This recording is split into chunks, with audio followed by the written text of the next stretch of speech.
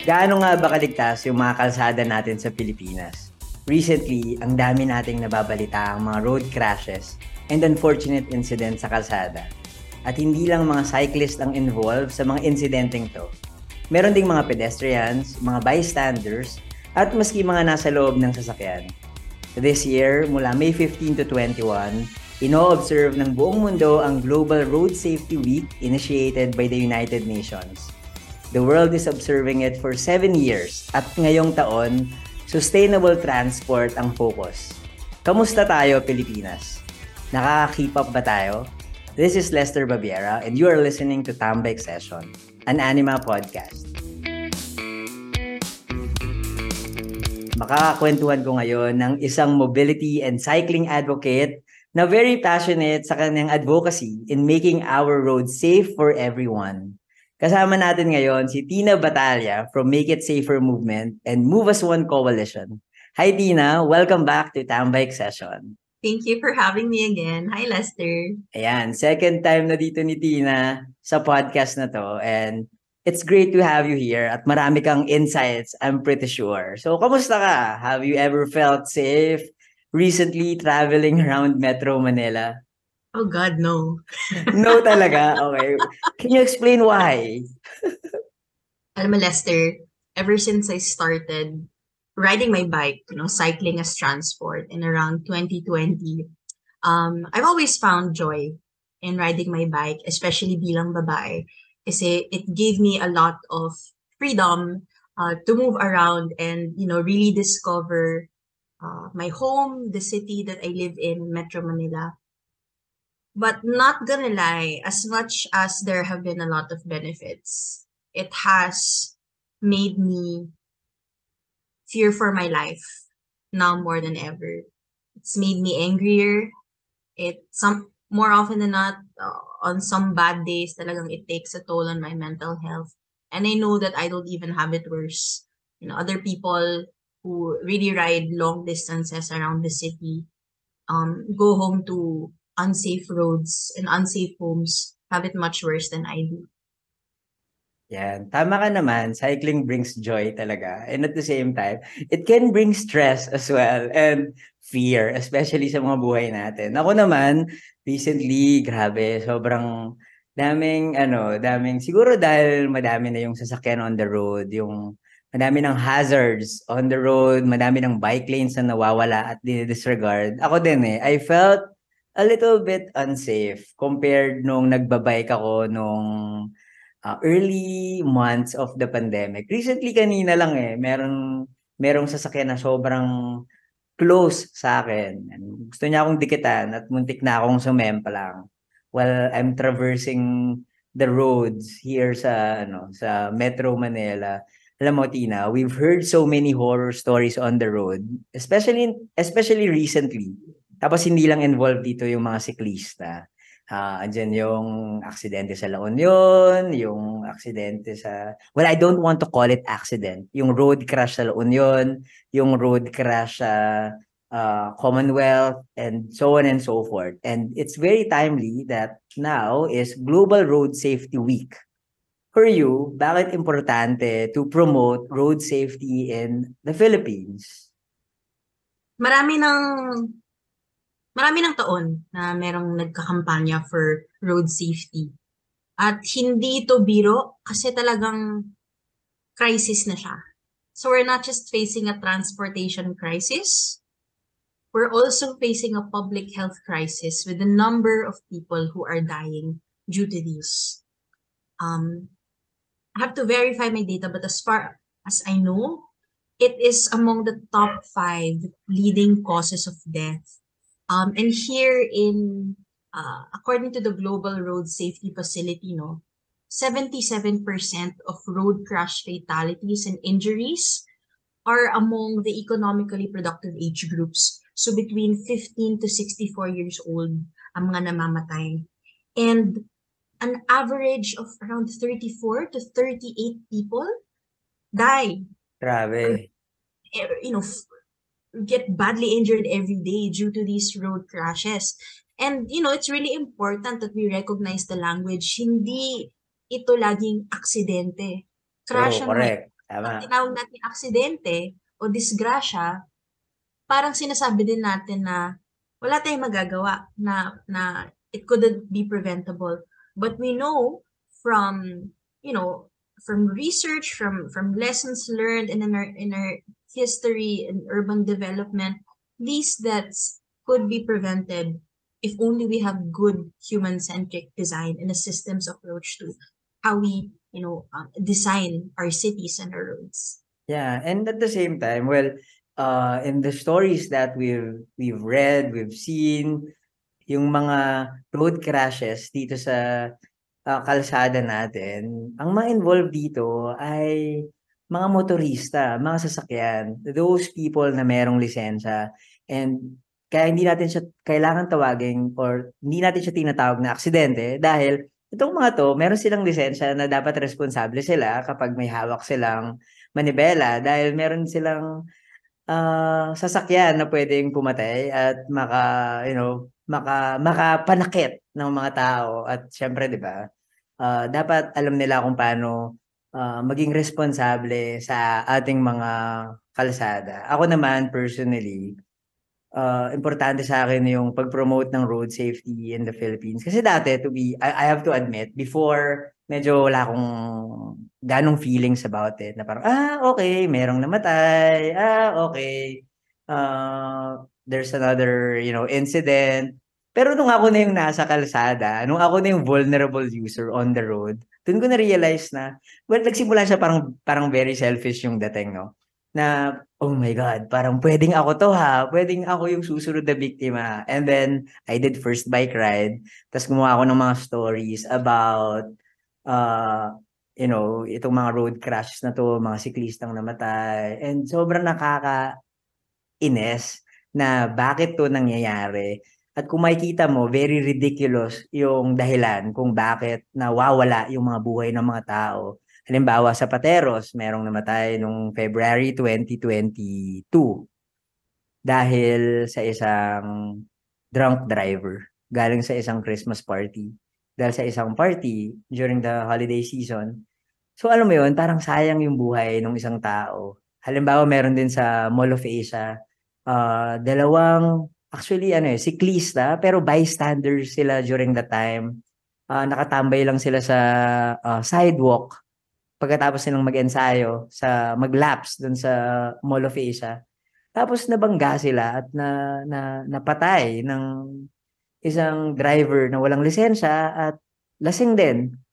Alam mo yun, sobrang nakakainis, sobrang nakakagalit. Kaya parang para sa akin, ang daming parang gusto kong i-promote at the same time gusto kong malaman ng mga tao na dapat maging responsable sila at maging safe yung kalsada natin dahil ayoko nang merong malamang balita na merong buhay na nawala dahil sa recklessness ng ibang tao. And tama ka, Tina, yung design talaga ng kalsada, very siya it really helps, you know, minimize this incidents.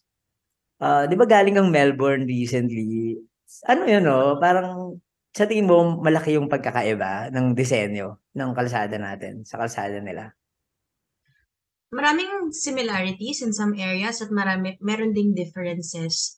But I made it a point to observe ano ba yung difference sa kalsada lalo na sa mga residential and school zones.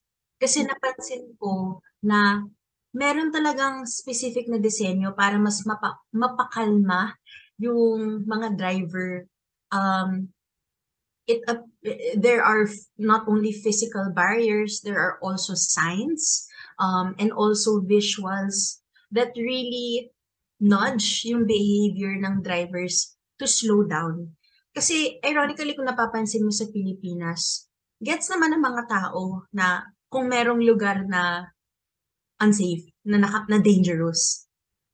Pero yung nilalagay lang ng mga ahensya ay mga signages. So all they say is, bawal tumawid, nakamamatay dito, o May namatay na dito, mga oo, gano'n. may namatay dito, slow down, accident-prone area. So parang hanggang salita lang. At bakit Eh, tao ang kailan, mag-a-adjust, 'di ba? o di ba? Parang, kailan ba naging effective yung sign lang? Mhm. 'Di ba? And even paint in itself is not protection, especially for us cyclists. I want to share nga there's this framework, it's called the safe system approach that I learned from Alisa Belda. So, siya yung, one of the lead co-organizers ko sa mismo.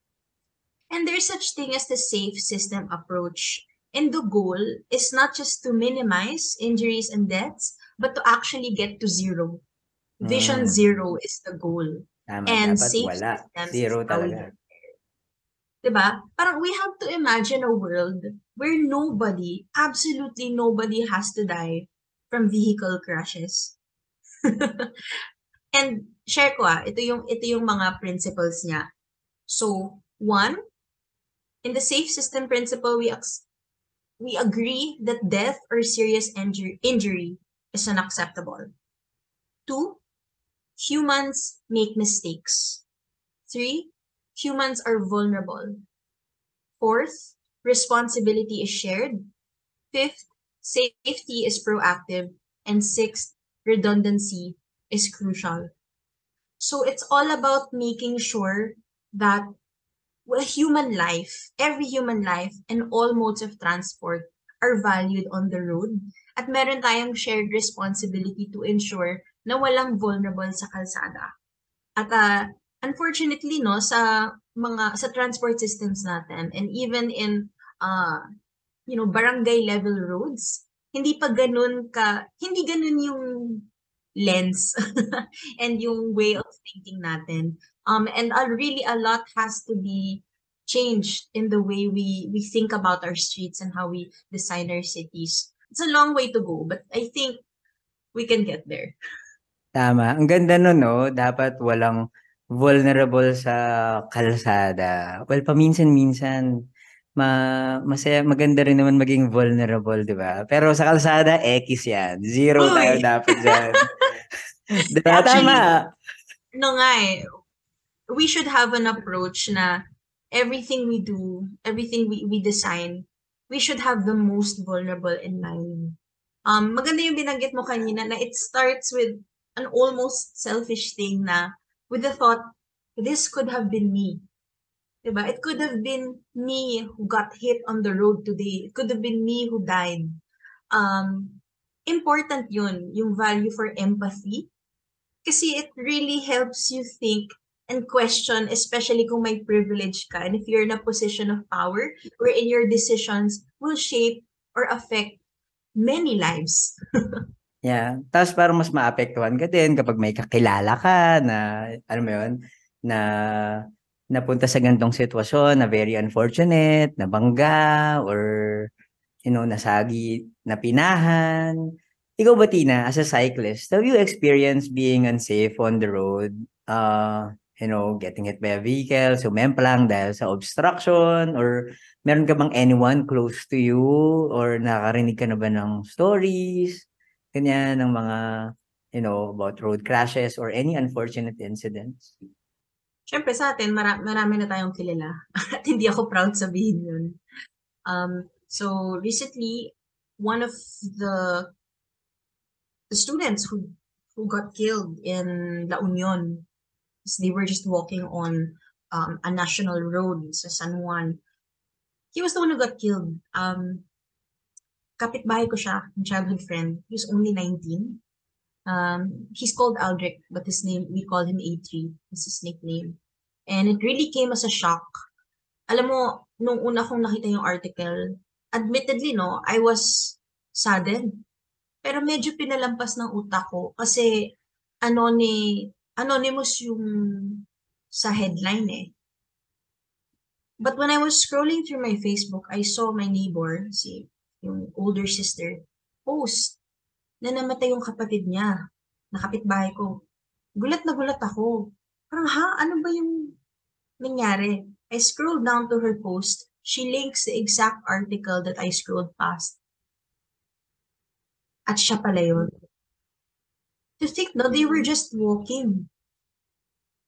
They At sa were side road ng La the Union. sidewalk, Yeah, sa di ba? shoulder, yeah. And talagang naapektuhan ako noon kasi kilala ko na yung tao. At hindi lang yun. Small world nga eh. Isa sa mga na-injure, na kabarkada pala ni A3, na kapatid ng eh, isa sa mga member ng bike community. 'Di ba? And honestly, yun nga, it's getting closer and closer to home.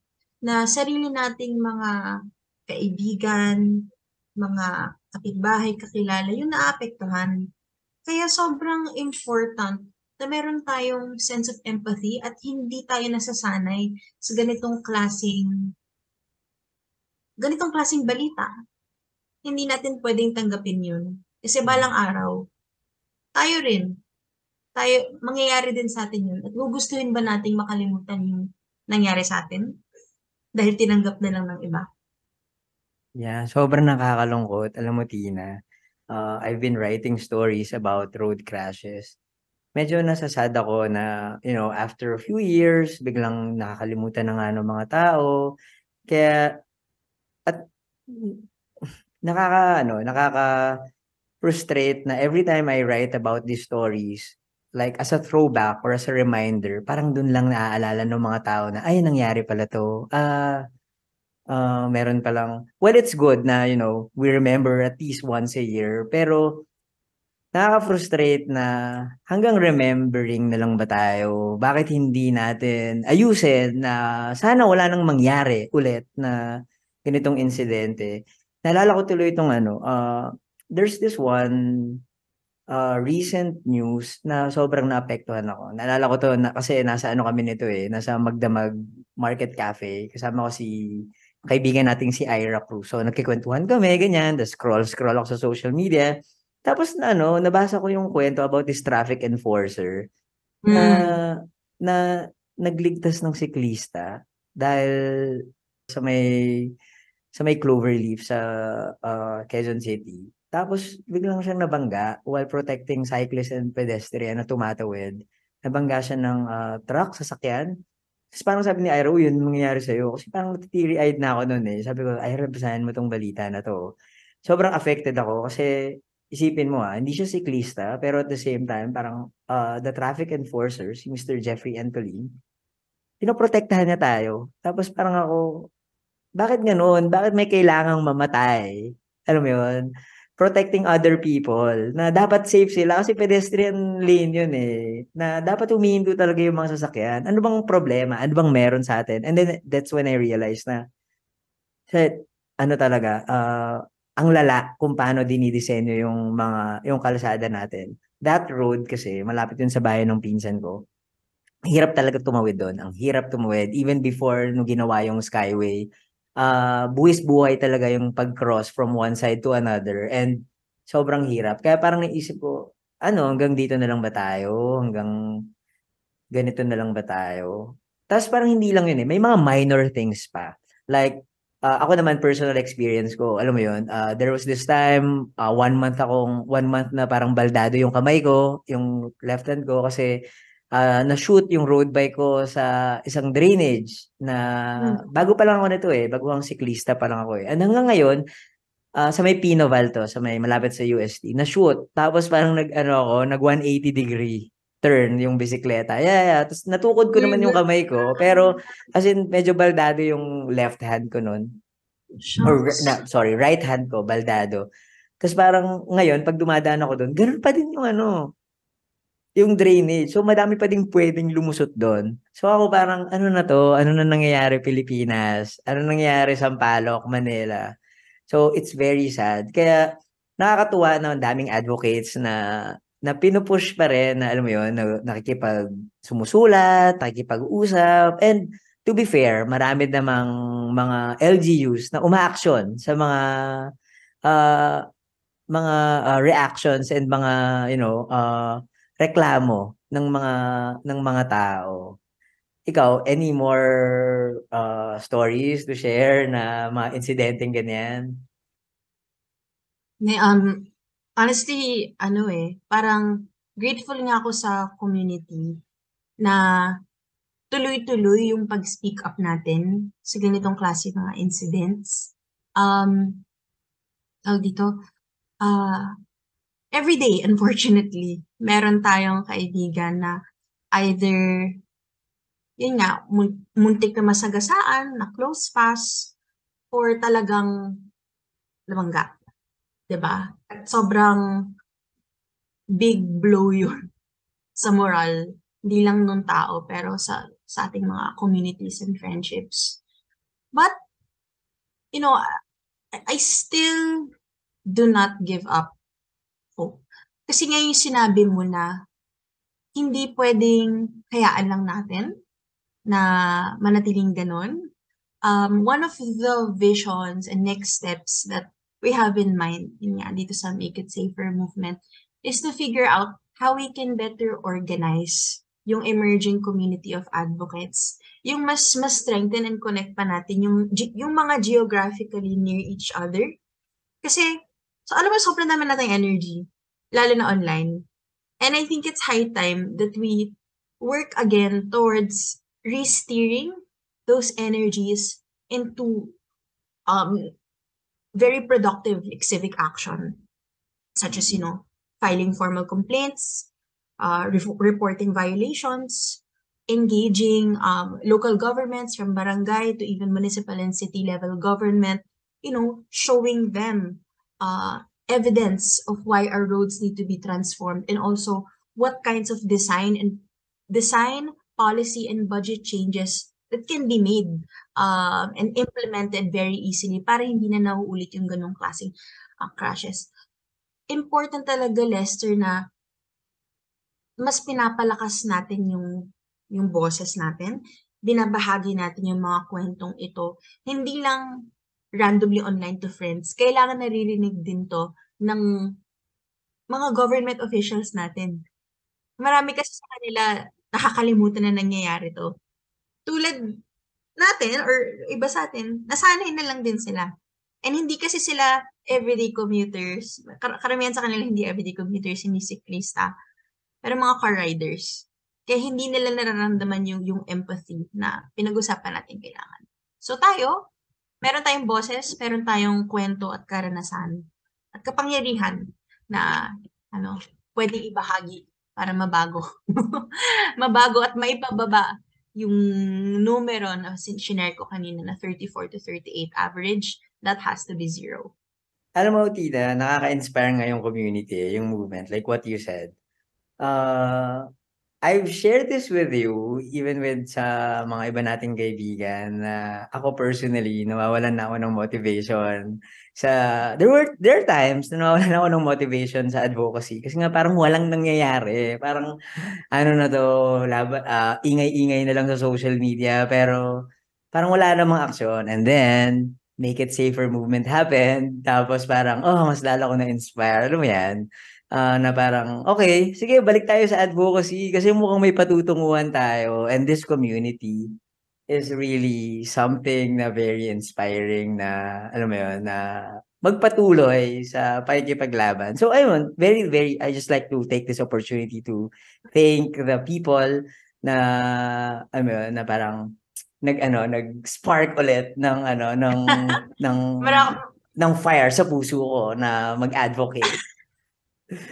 Ayun. Marami ka namang source of inspiration, Lester.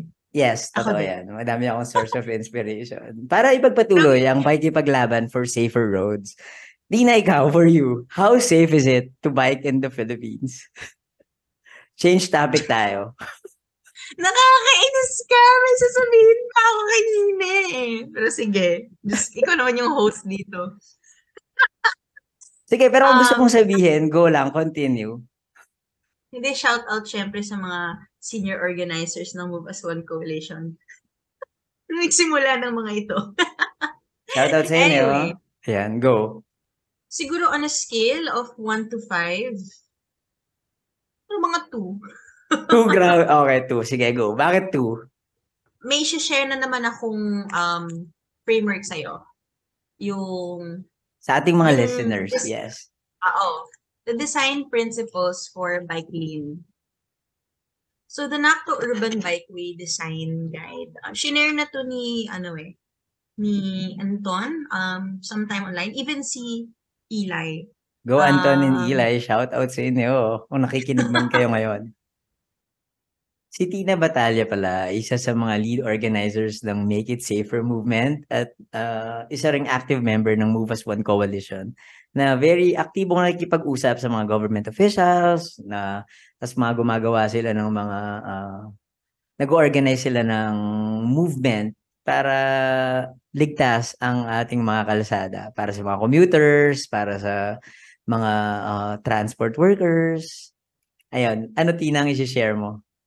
so, meron tayong design principles for good bicycle infrastructure. And it comes from CROW, CROW. Okay. So first we have cohesion, connecting origins and destinations, meaning you can cycle from anywhere to anywhere.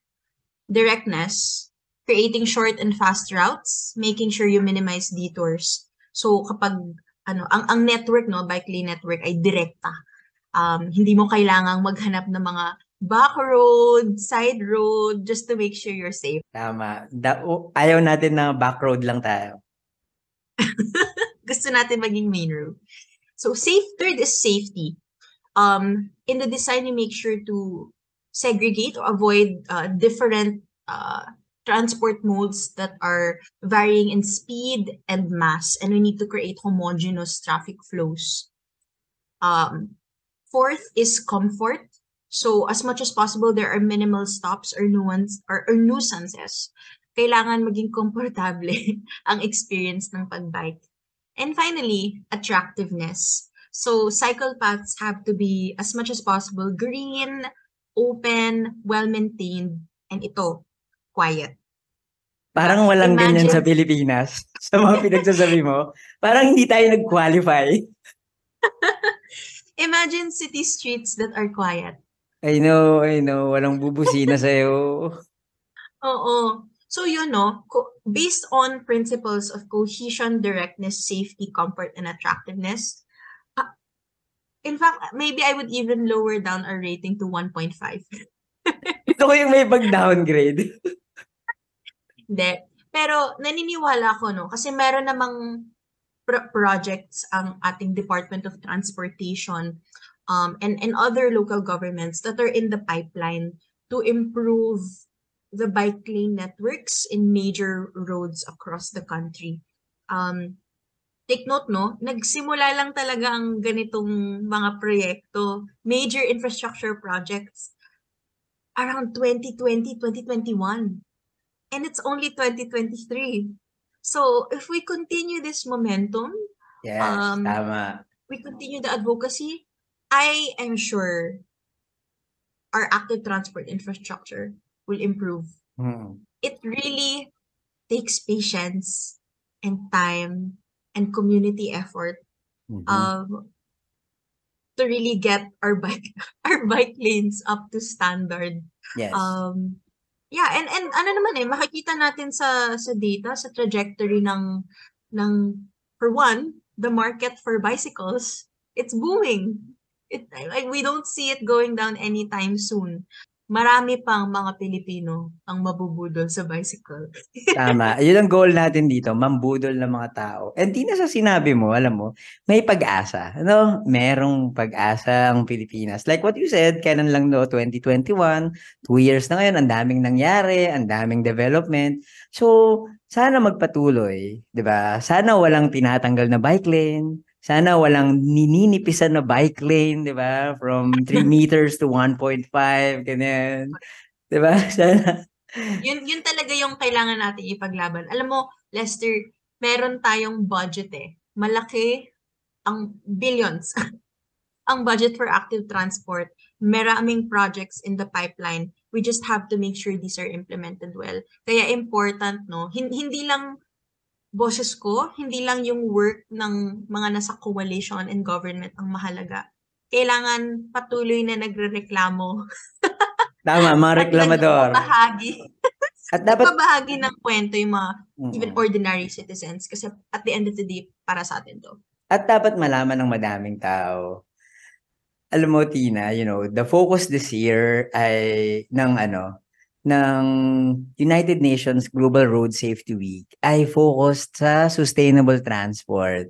So ikaw, what are your thoughts, wishes, or what do you want to say to people, institutions na mayroong power to make our road safer for active transport users? Mga nasa gobyerno, mga may kapangyarihan, mga private entities na kayang baguhin ang disenyo ng ating mga kalsada. Sa lahat na may kapangyarihan na magdesisyon para sa bayan, every time you sign a paper, approve a project or a program, especially for the city, think of yourself as someone who belongs to one of the most vulnerable sectors in our society. Think of yourself as physically disabled person, even other forms of disability. Sipin mo, pilay ka, bingi, bulag, pipe, or isipin mo, matanda ka na, uugod-ugod, a wheelchair. Isipin mo, buntis ka, o bata ka, na hindi pa edukado, hindi nakakabasa, hindi marunong mag-Ingles. O isipin mo, babae ka, na laging tinititigan ng mga lalaki, pinapanood kung anong suot mo.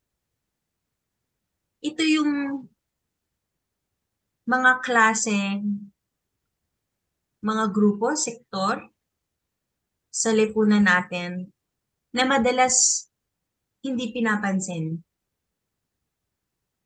Hindi lang sa transport and mobility, but in all other kinds of, important advocacies, even in labor, in health, everywhere. So I urge everyone to always put yourself in the shoes of someone who isn't as healthy as you, who isn't as educated, isn't as strong. Remember that it's not their fault that they live the way they do. We all have collective responsibility towards those who are most unnoticed, who are shunned, and treated the lowest in our society. Because one day that could be us, and that could be you. And you'll realize na all this time, you've been left in the dark. You'll feel that no one has cared about you. And when that day comes, you'll realize we should have been fighting for you all along. Yun, tama. Ganda, ganda, ganda, ganda. Ganda, Miss Tina Batalya. Sana talaga makinig sila at sana magkaroon talaga ng empathy yung mga taong may kapangyarihan.